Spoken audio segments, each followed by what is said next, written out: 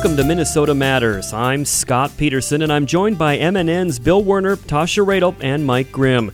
We're going to delve into what's going on in the North Star State. If it matters in Minnesota, we've got it covered. This week, a special Minnesota Matters. I was a school teacher in Minnesota for 41 years, and I'm sick and tired of the shooting. I'm sick and tired of assault weapons, and things just have to change. We're tired of the inaction, both here at the State House and in Congress. We don't often know their names and stories, but we know the pain and trauma for families and communities is the same. The phone call saying their loved one isn't coming home. Let us be moved tonight to come together in community, to honor with action in a collective effort to fight gun violence everywhere. I'm not waiting on Mitch McConnell. I trust Minnesotans to fix that. So here's the deal. Bring them back. We'll bring them back here. Let's have the vote on red flags and background checks. And with this pen, we'll sign it into law, and we can do it this week and finish that. Gun violence is again in the spotlight in the wake of mass shootings in Texas and Ohio. Here in Minnesota, advocates, lawmakers, and citizens are making their voices heard on both sides of the issue. In the wake of the shootings, President Trump addressed mental health and gun violence and proposed more stringent background checks and so-called red flag laws. Rob Dorr with the Minnesota Gun Owners Caucus says he'd like to see specifics, but he's skeptical. We're always interested in looking at things that will actually yield a positive result, and while respecting people's individual liberties. And it was a bit upsetting to see that within a couple of hours after the attacks, you had politicians in Minnesota citing these instances as reasons to pass universal background checks and red flags in Minnesota, while by every indication that exists right now, neither one of those bills would have prevented these tragedies. And so instead of scoring political points, I think it would be good for all of us to look at what actually are the drivers of these tragedies and trying to find ways to address those. We're always happy to be part of that conversation, but we're not going to participate in knee-jerk and emotional reactions trying to capitalize on the public's outrage. And Rob, from your perspective, what would some of those options be, beyond what's already been suggested? It really requires looking into what the indicators are. In the scope of gun deaths, mass shootings are relatively a very small percentage of it. The vast majority of gun deaths come from suicides, and in Minnesota it's 78%. Then you've got violent crime, and then you also have these kind of acts of terrorism. And I think everybody's trying to lump them all together as if they all have one solution, but I think we need to take a more pragmatic approach and say if we're looking at reducing suicides, which is the largest number, the lowest hanging fruit, what strategies can we do to focus on those? When we're talking about violent crime's gone down over 50% in the last 25 years. We're doing a pretty good job there, but there's always things that we can look at that we could do better. And when we're talking about these acts of terrorism, that requires a lot of other types of strategies with helping recognize warning signs and intelligence gathering and communication between agencies and recognizing those who pose a danger to self or others. So there's no one-size-fits-all, but I think we need to stop treating it as a one-size-fits-all problem. Do you think that it makes sense to consider bans on certain type of weapons that are sometimes used in these kinds of mass shootings? I think that there is very little efficacy outside of just kind of the emotional outrage that happens. When you look at the numbers nationwide, there are about 350 rifle deaths. That includes the semi-automatic military style nationwide. Compare that to hands, fists, in feet, that's about 750, and then that's about 1,500 for knives. In Minnesota, we have, on average, 1 to 2 rifle deaths a year, and they're not these semi-automatic style. So I don't think the data supports that targeting on these types of firearms is going to yield any sort of tangible reduction in gun deaths. Reverend Nancy Nord-Benz is with the gun reform group Protect Minnesota, and she says the impact of mass shooting after mass shooting in this country is devastating in so many ways. She says events like what happened in Texas and Ohio. I guess what they do is they open Americans' ears for a few days. And the more of these horrible events that we have, the more we see Americans saying enough is enough is enough. Yes, we've become inured, but and the numbers have to be bigger and bigger in order for people to notice. But so many of these shootings are happening now that we are getting the attention of America. We know that Minnesota would be safer. Minnesota would be safer, and I have to say that over and over again, if we could pass our criminal background check bill and our red flag bill. We know that we'd be safer. We know that 50% of all Americans live in states that have passed comprehensive criminal background checks, that over a third of all Americans live in states that have passed red flag laws. These are constitutional. They're not experimental. They have mountains of public health research that supports them. And yet we can't get the Minnesota Senate to vote on these bills. And it's like a mirror image of what's going on in Congress right now. So if President Trump is saying we need comprehensive criminal background checks and red flag bills, I would say to our Minnesota Senate leadership, listen to your president and help us pass laws that we know would save lives. And why are you waiting for the next horrible mass shooting to happen in Minnesota before you do so? Because the sad reality is that when there is a terrible mass shooting in Minnesota, they will pass those bills. We've seen it over and over again in other states. Florida just leapfrogged Minnesota on strength of gun laws. But they had innumerable tragedies that made that happen. Are they waiting for those tragedies to happen in Minnesota? And if so, are they actually looking out for the welfare of their constituents, or are they worried about being primaried by the gun guy? Coming up next, MNN's Bill Werner talks with state legislators about the likelihood of changes to Minnesota's gun laws when Minnesota Matters returns.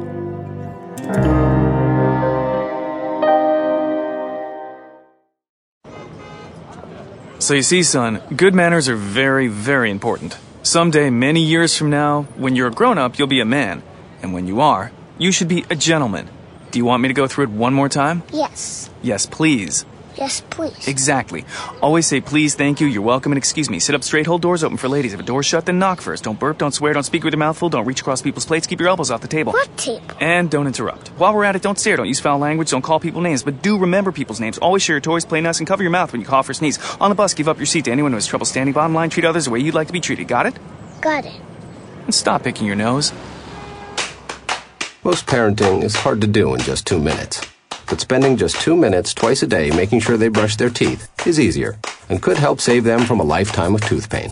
For fun 2-minute videos to watch while brushing, visit 2min2x.org. That's 2min2x.org. A message from the Partnership for Healthy Mouths, Healthy Lives, and the Ad Council. Welcome back to Minnesota Matters. As we continue looking into Minnesota's response to the mass shootings in Texas and Ohio, let's set aside some of the frontline rhetoric and see if there's any possible way toward a compromise on an issue that has both sides highly polarized. MNN's Bill Werner joins us to examine that. Scott, I think most people know that one of the measures that anti-gun violence advocates strongly support and that gun rights groups just as strongly oppose is background checks on all gun sales. That issue has been deadlocked for many years, both in Congress and at the Minnesota Capitol. And so those attempting to move the needle in this fight against gun violence are focusing on a slightly different, albeit related area, namely measures to keep guns out of the hands of those with mental illness, with what are called red flag laws. They involve law enforcement, or in some cases families, being allowed to petition the courts for what are termed extreme risk protection orders. Minnesota Senate Republican Majority Leader Paul Gazelka contends that's the wrong approach, but he says there is a possible solution that could follow the line of existing state law. Red flag laws really are not that direction. It acknowledges that it's a mental health issue, but really it's the courts instruct the police to take the guns away. There's not really any due process. There's not really any medical evaluation, versus the system we have in place right now. There is a thorough medical evaluation when somebody's under a 72-hour hold, and where they can identify and actually diagnose. And that's where I think we should think about spending more energy and effort related to mental health. The direction is where we presently are, and that is when the medical professionals determine somebody is unstable and they end up being civilly committed, they lose their rights to own a gun. That's the present law. Problem is we're not doing, I think, a good enough job identifying people that are in that place. Just having a judge take away somebody's guns based on somebody else's accusations, I think, creates all kinds of problems, including due process and revenge and a number of things. But identifying true mental health situations is, I think, something everybody probably agrees we have to figure out how to do better. That's Senate Republican Majority Leader Paul Gazelka. St. Louis Park Senator Ron Latz, the lead Democrat on the Minnesota Senate Judiciary and Public Safety Committee, argues that using Minnesota's current laws for a 72-hour hold on people in mental health crisis is not an effective way to keep guns out of the hands of dangerous people. He's deflecting the real issue. 72-hour hold is inadequate to address the issue. It's not a replacement for the extreme risk protection orders. Quite often they don't even last 72 hours because the people are brought in and the physicians evaluate the situation and determine that they can be released. Plus, this isn't really a mental health issue. There is a small sliver. The number I heard yesterday was 4% of gun crimes are committed by a person who is undergoing severe mental illness. Just trying to say this is all about mental illness, it's not going to go anywhere near solving the problem of gun violence in our community. We have a situation now where the extreme risk protection order, which in at least one form, the concept is supported by the NRA, and according to President Trump, he supports it yesterday. He stated explicitly he supported it. It's a whole different evaluation. It gives a lot more due process to individuals who would have a court hearing, if they wish, to determine whether or not they were emotionally healthy enough to not be a risk to themselves or to the people around them. And Lance argues even a red flag law directed at those with mental illness won't keep guns away from all dangerous people, that there must be criminal background checks on all gun sales. But most of the background checks are going to address get people who have violent criminal histories and that are trying to get around existing laws by buying on the private market where they're not subject to those background checks. Rather than going through a federally licensed firearms dealer where they would get the background checks, they're buying on the private sales market, the neighbor-to-neighbor, the online transactions, the gun show loopholes to say that, we just deal with this as a mental health issue and there'll be nothing else. Well, that'll take care of it. It will not. It's a political fig leaf to avoid doing the heavy lifting that's necessary to solve this problem. That's St. Louis Park Democratic Senator Ron Latz. And so the debate has come full circle, back to the issue of expanding background checks on gun sales, something that Senate Republican leader Gazelka opposes. Most guns have a background check, but the background check system, which really is more of a federal issue, has been failing. They don't dig deep enough. They don't respond quick enough. Universal background checks extends it to selling a gun to your son or daughter, borrowing a gun to your friend to go hunting with you. And to me, that's not where the problem is. So how do we make the present background check system work better? And so that's another area I think certainly we're talking about. And this is a complex problem. There's people that have guns that use them for suicide, taking their own life. There's the criminal on the street. That's kind of a whole different group. And then there's this group that's just deciding to shoot innocent people. And so, it's very complex. That's why it's been difficult to solve. Lots of people have talked about lots of solutions, but none of them to date have really had much of an impact on somebody that is determined to kill a lot of people with a weapon.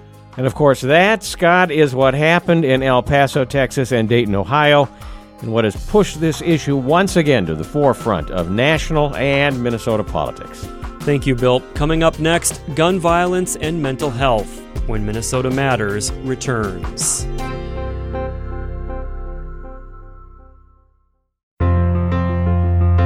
Welcome back to Minnesota Matters. This week, President Trump linked the mass shootings in El Paso, Texas, and Dayton, Ohio to mental illness, causing a wave of pushback from mental health advocates across the country and here in Minnesota.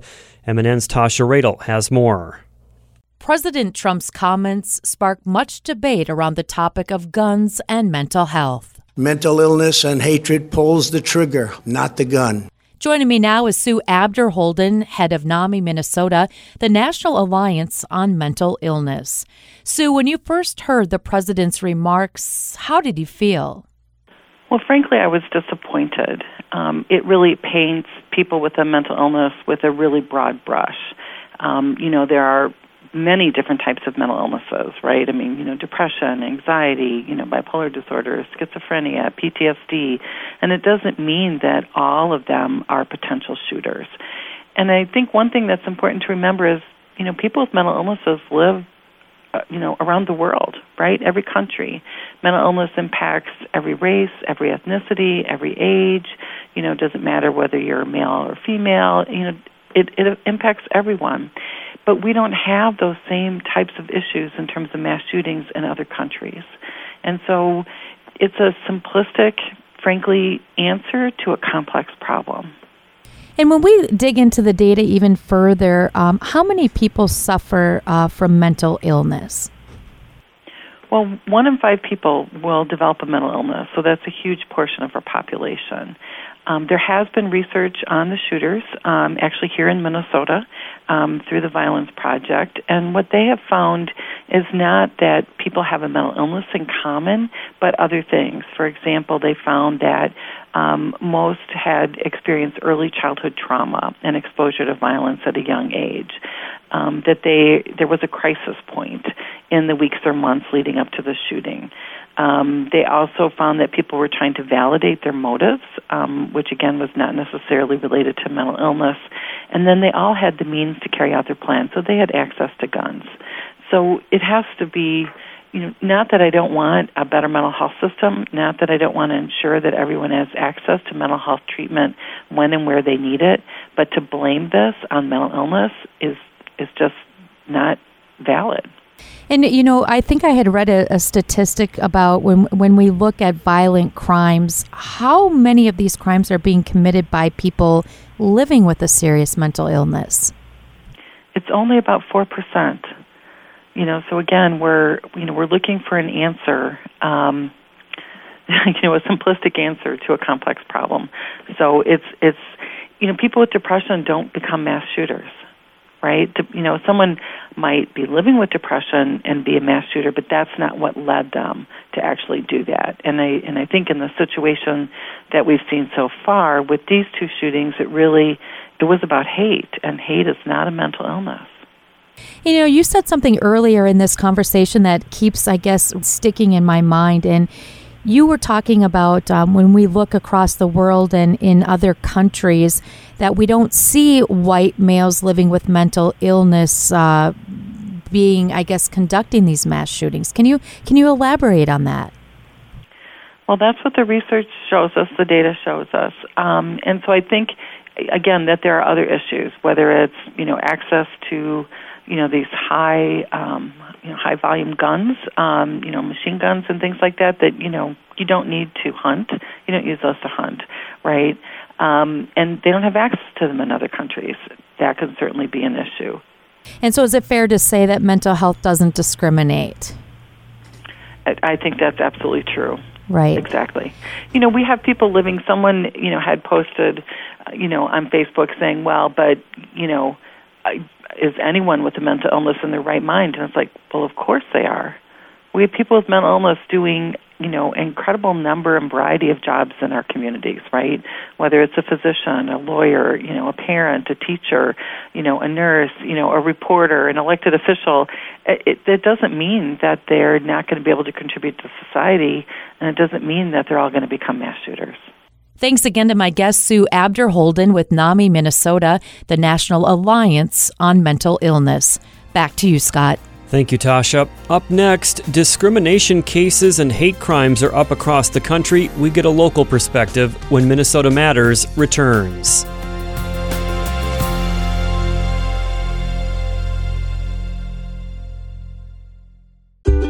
You, my friend, have connections in the government. Yes, you. USA.gov, the official source for government information on thousands of topics. And like any good connection, there's no telling where it can take you. Why, one day you're getting student loan information. Next thing you know, you need job hunting tips. Today's road construction info could have you searching for telecommuting ideas tomorrow. The more you use USA.gov, the more uses you'll find for it. Passport applications, for example. They've been known to lead to a sudden interest in travel advisories. Our new mobile apps will even update you on the go. So whether you have information to get or ideas to give your government, check out USA.gov. Who knows? Lottery results today could lead to retirement planning tomorrow. USA.gov. With the right connections, there's no telling where you can go.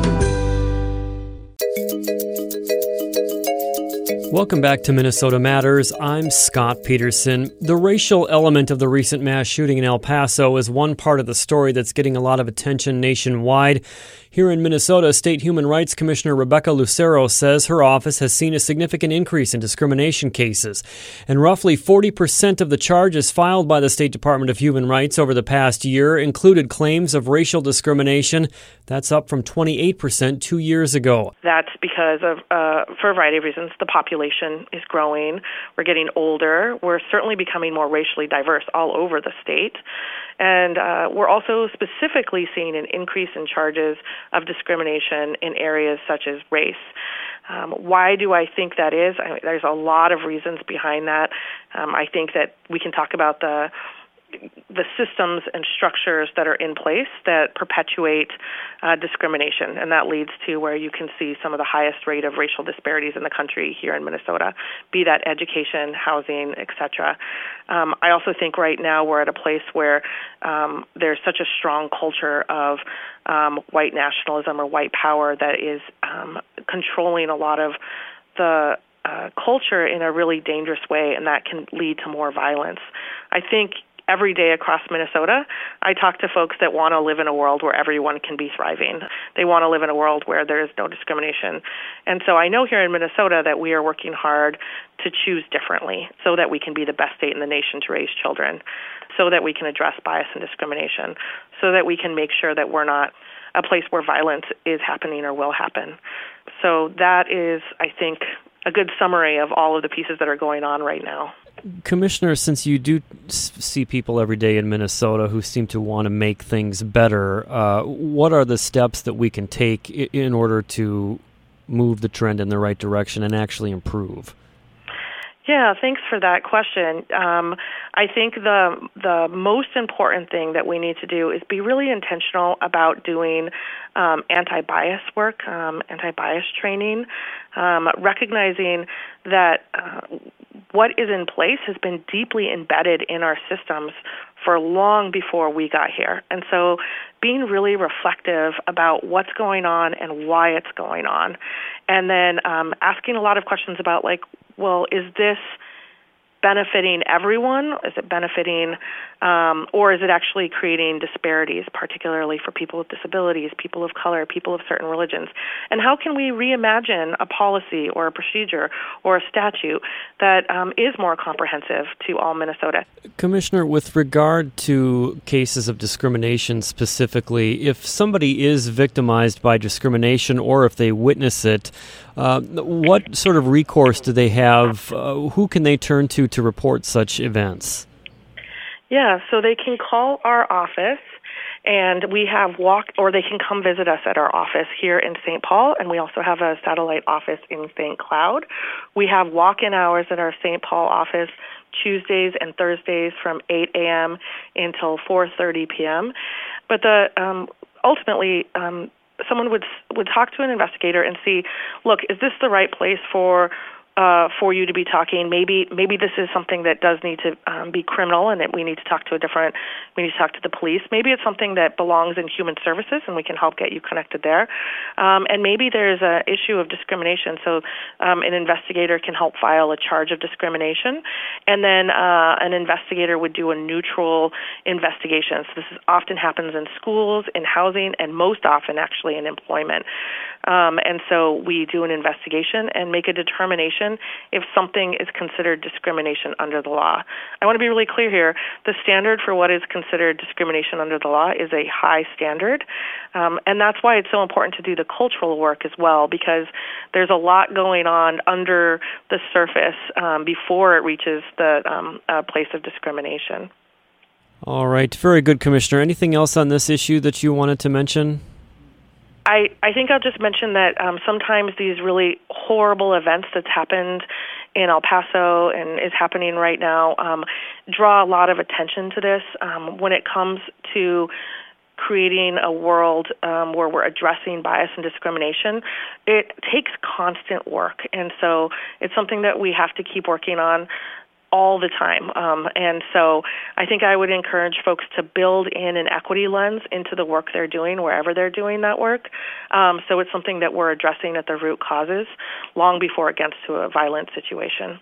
And of course, I just want to send so much love and good thoughts to the families and victims across the country.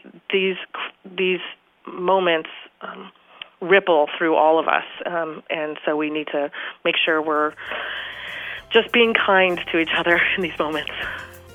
Thank you to my guest, Minnesota Human Rights Commissioner Rebecca Lucero. And anyone wishing to report a discrimination case can do so at 651-539-1133. That number again, 651-539-1133.